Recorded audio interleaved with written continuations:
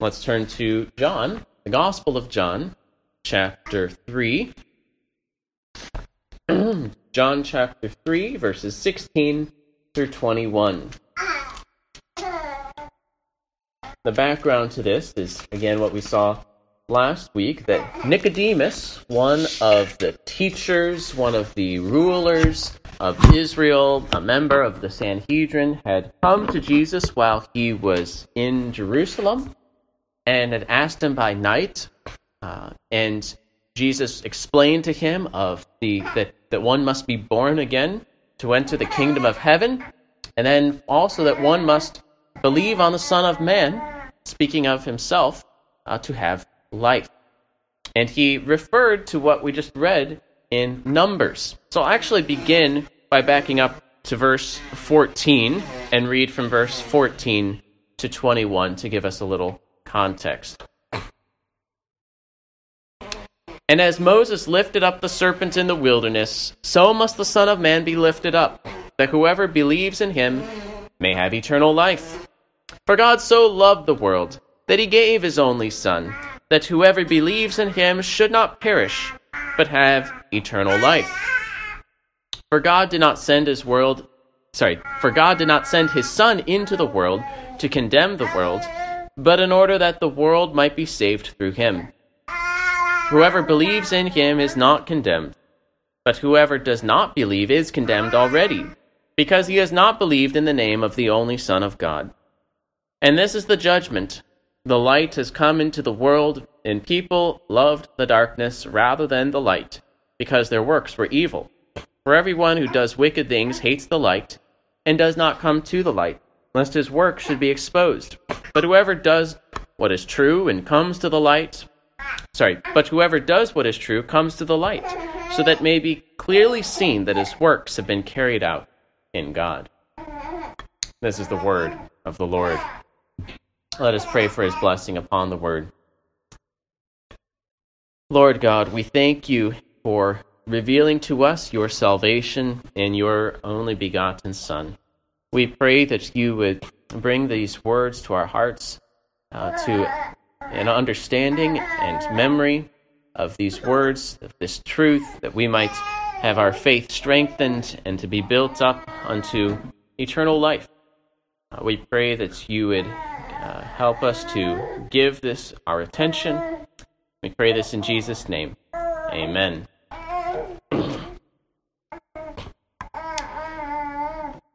So in verses 14 through 15, the context, Jesus had said that even as Moses had lifted the bronze serpent in the wilderness so that whoever looked at the bronze serpent would not die from the fiery serpents, but rather would live. So, to live eternally, to have that life in the age to come, a life that never ends, one must believe in the Son of Man, who would be lifted up for us, lifted up on a cross, and then lifted up to heaven. That the Son of Man who came to die for us would be the one to procure this life for us. Remember why the serpents came upon the people? The serpents came upon the people because they had sinned. They had grumbled. They were impatient. And they had despised God's goodness. This worthless food that God had given us, that was his mercy to them. And so death had come upon them. Fiery serpents had bit them. But when they realized their sin, they confessed their sin. They said, yes, we have done what is wrong. Pray for us. And so God gave them a way of salvation, something that they could do to not die. Well, in a much greater sense, God has delivered sinners from eternal death through Jesus Christ. These verses explain why the Son of God was sent into the world. He's described as the only Son, or the only begotten Son. The ESV translates it as the only Son, or his only Son.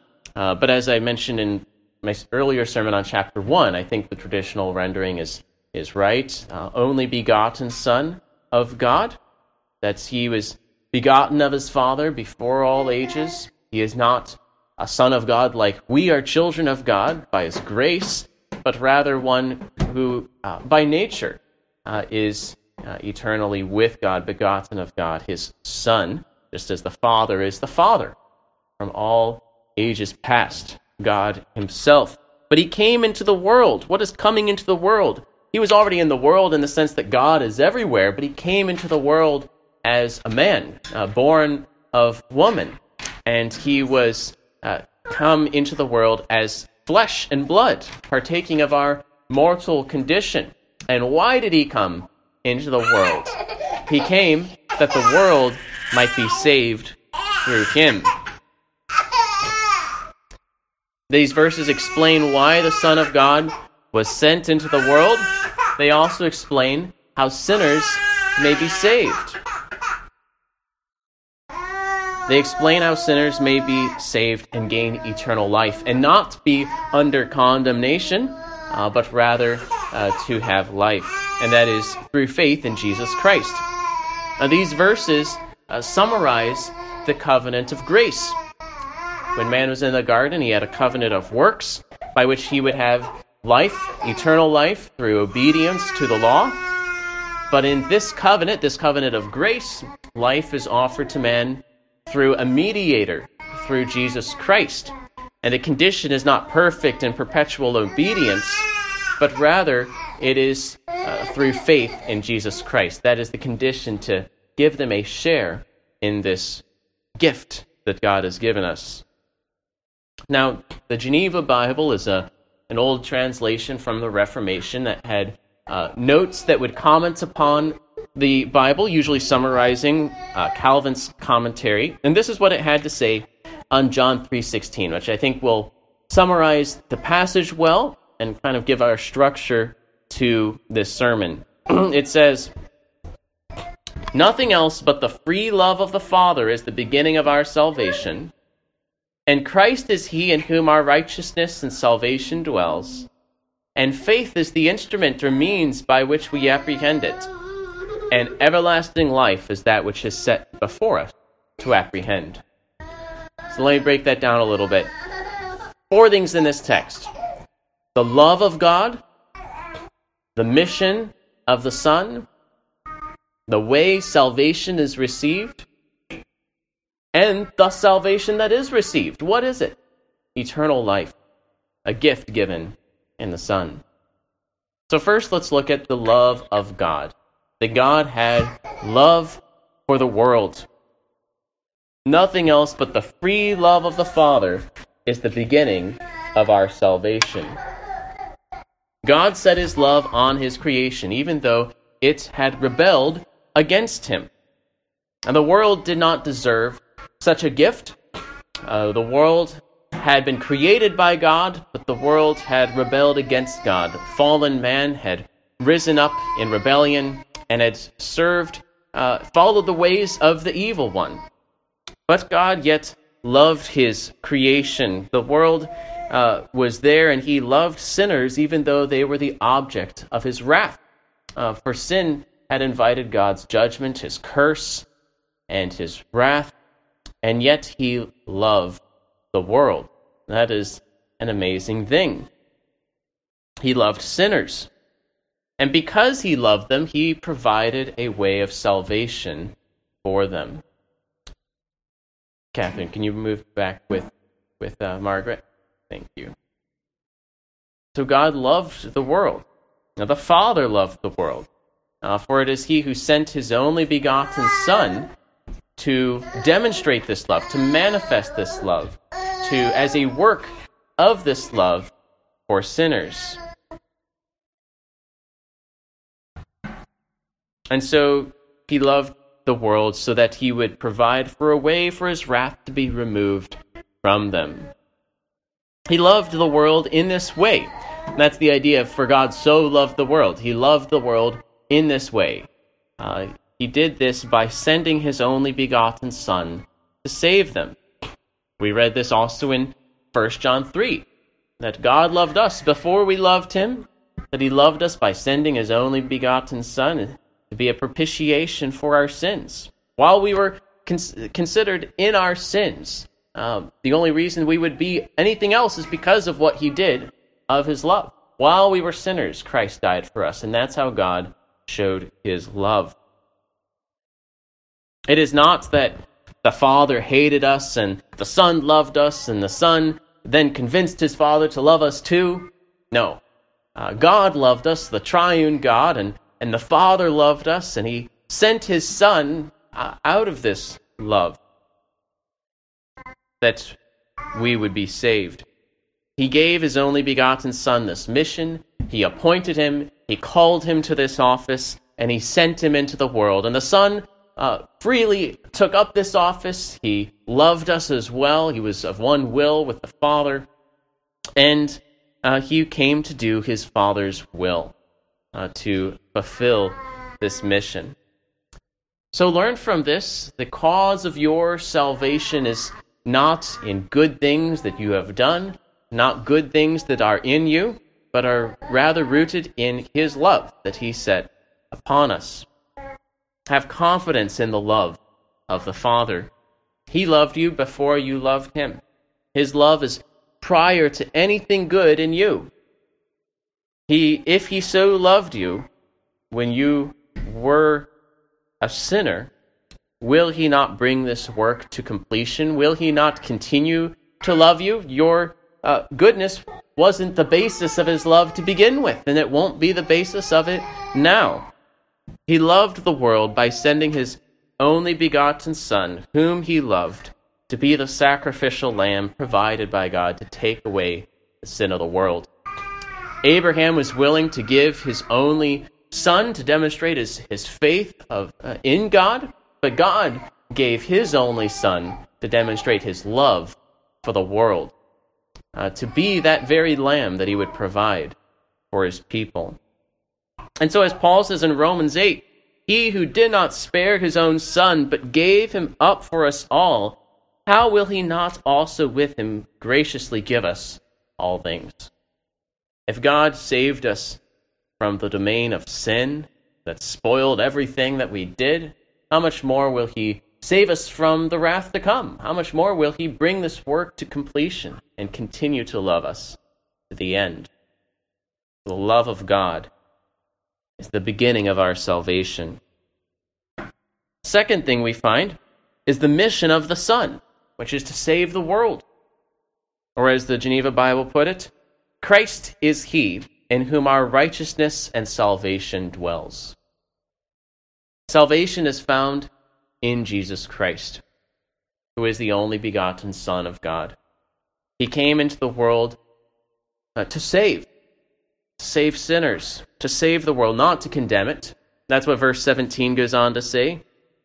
For God did not send his Son into the world to condemn the world, but in order that the world might be saved through him.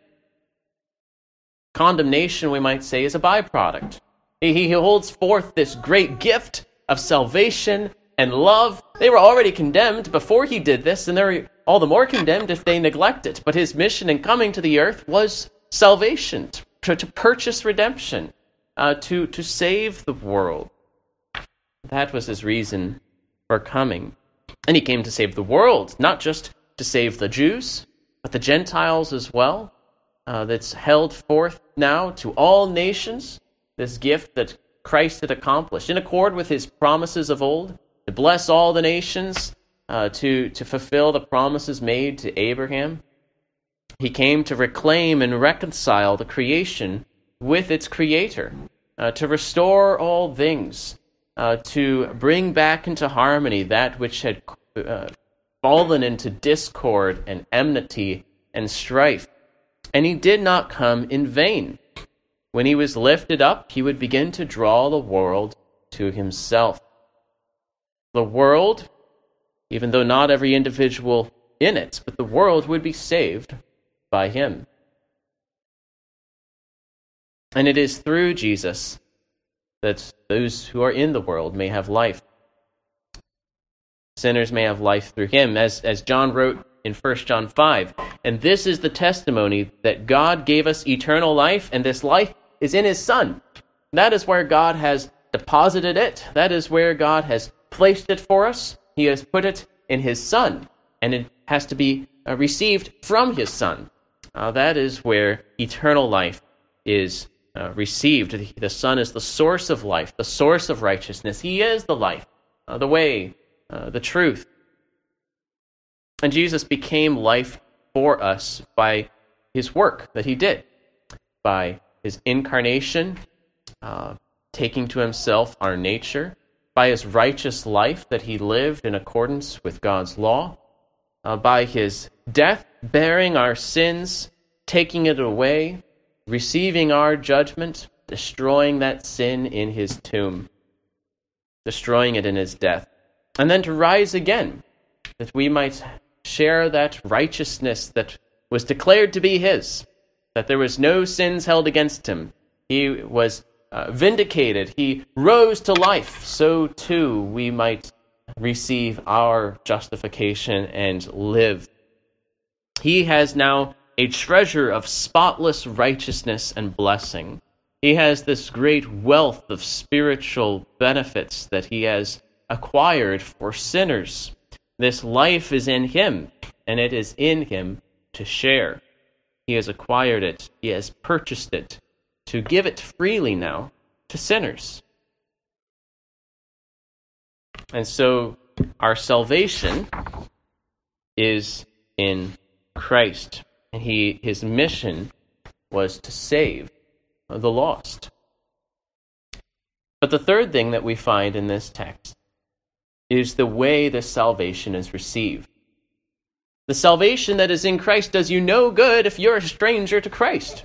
If Jesus remains disconnected from you, out there, having nothing yet to do with you, it does you no good. A drink doesn't do you any good just sitting on the table if you do not drink it. The wealth and treasure does you no good if you have no connection to its owner. Rather, Jesus gives a share in what he has acquired to those who believe in him, to those who receive this gift and receive and rest upon him. As the Geneva Bible put it, faith is the instrument or means by which we apprehend it, by which we lay claim to it, by which we receive it. This salvation is held forth to all people. All people are told that life is in Christ, and whosoever believes in him shall not perish, but have eternal life. That is the condition. Believe in Jesus Christ, and you will be saved. That's what Paul told the Philippian jailer. The whole world ought to be told this message of salvation, proclaimed in his name. But even though it's proclaimed to all people and ought to be held forth to all, it does not benefit all people. As this text indicates, some do not come to the light. Some remain under judgment. Some remain under condemnation. Whoever does not believe is condemned already because he has not believed in the name of the only Son of God. Some people love the darkness rather than the light, and did not forsake their wicked works, but did not want them exposed, and do not come to the Son and be saved. It only benefits those who believe in Christ. As we were mentioning earlier, the word for believe is the same as faith in Greek. To have faith in Christ, to believe in him, is the way one receives the salvation that is in him. The gift does not need to be earned, but it must be apprehended, received, laid hold of. And so it is only the one who believes in the Son that will be saved. This is what you ought to do to be saved.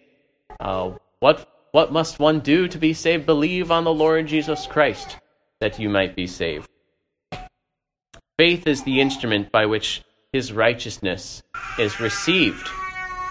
By faith we are united to Christ. It's by faith that the church is united to Christ as a bride to her husband and begins to share in all his wealth, all the redemption that he has purchased for her. It is not the virtue of faith that saves. It's not that faith is so impressive and such a good work that God is so delighted with it that it's good enough and he gives you all that he has worked for you. but rather it is what faith receives that saves. Faith gives us a share in Christ, a portion in that treasure, a part in his righteousness and his inheritance. Faith places us under his headship. It's similar to looking at that bronze serpent. Did they have to earn the salvation from the serpents? Did they have to work hard and to do various things? What did they have to do? They had to look at the bronze serpent, and they would be saved.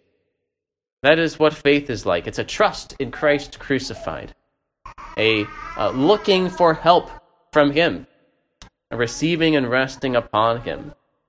And the one who looks to him with faith partakes of the benefit, just as the one who looked at the bronze serpent received the benefit God gave by it.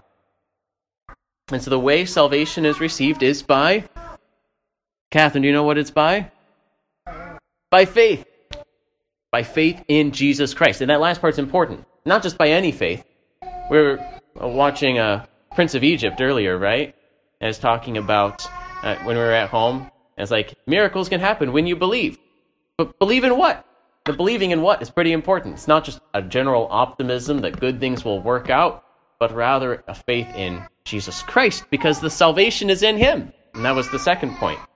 That our salvation is in Jesus Christ. That God's love has provided us a Savior in Christ. That's by faith in him that we are saved. And what does it mean to be saved? That's the last part here. What is this gift that is given in the Son? Whoever believes in him should not perish, but have eternal life. Everlasting life is that which is set before us to apprehend. This is the gift that is given, which you may lay your hands upon. It is everlasting life, the life that never ends, the life of the age to come, the life in glory. And just as the life is eternal, so the perishing that is referred to is that spiritual death and that second death, that judgment, which is threatened upon those who sin. For Jesus will later talk about the fact that, yes, we will die a physical death, and yet those who have believed in his name, even then will live with him, and on the last day be called forth from their tombs to a resurrection unto everlasting life. They will be saved from the second death, which is the lake of fire. Those who believe in the Son shall not perish, but rather have eternal life. And why do they have eternal life and not eternal death? Because they are not condemned. Condemnation leads to death.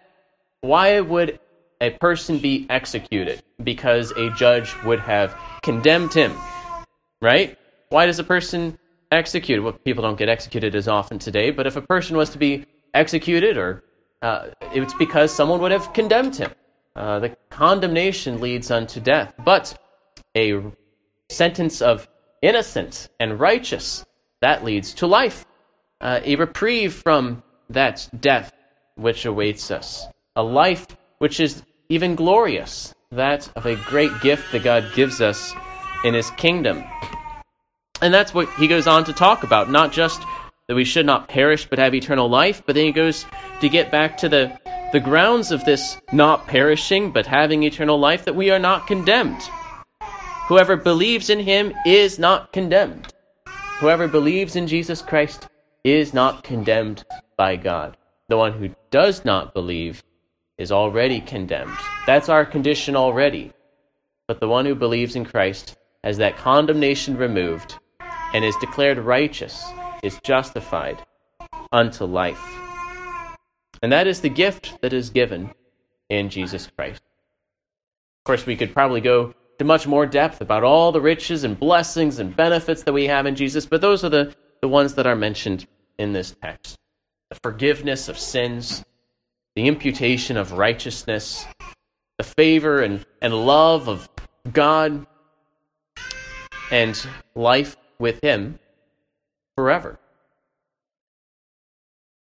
And so let us lay hold and take hold and maintain our hold upon this great gift. Let us look to the Son and live. Let us believe in the Lord Jesus Christ. Rest in the love of the Father. He is one who has demonstrated his love by sending his Son for this purpose. Believe in the Son that he has sent, that you might have this life. And give thanks for the justification and eternal life that God so freely gives. This is our hope and our great expectation, both now and in time to come. Let us pray. Dear God, we thank you for the gift that you have so freely given in your only begotten Son, that through his pains and suffering, through his trial and humiliation, through his resurrection unto glory, that we too might rise to life and justification, no longer condemned and doomed, but rather those who have the hope of life that never ends. That even in death we have the hope of life, that we might live with you, and in the age to come, our resurrection in Christ, and our glorification, that we might be like he is.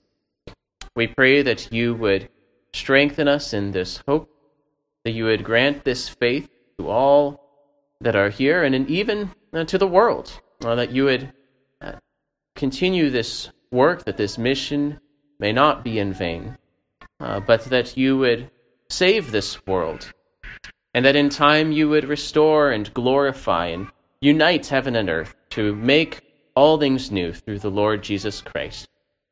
And it's in his name that we pray. Amen.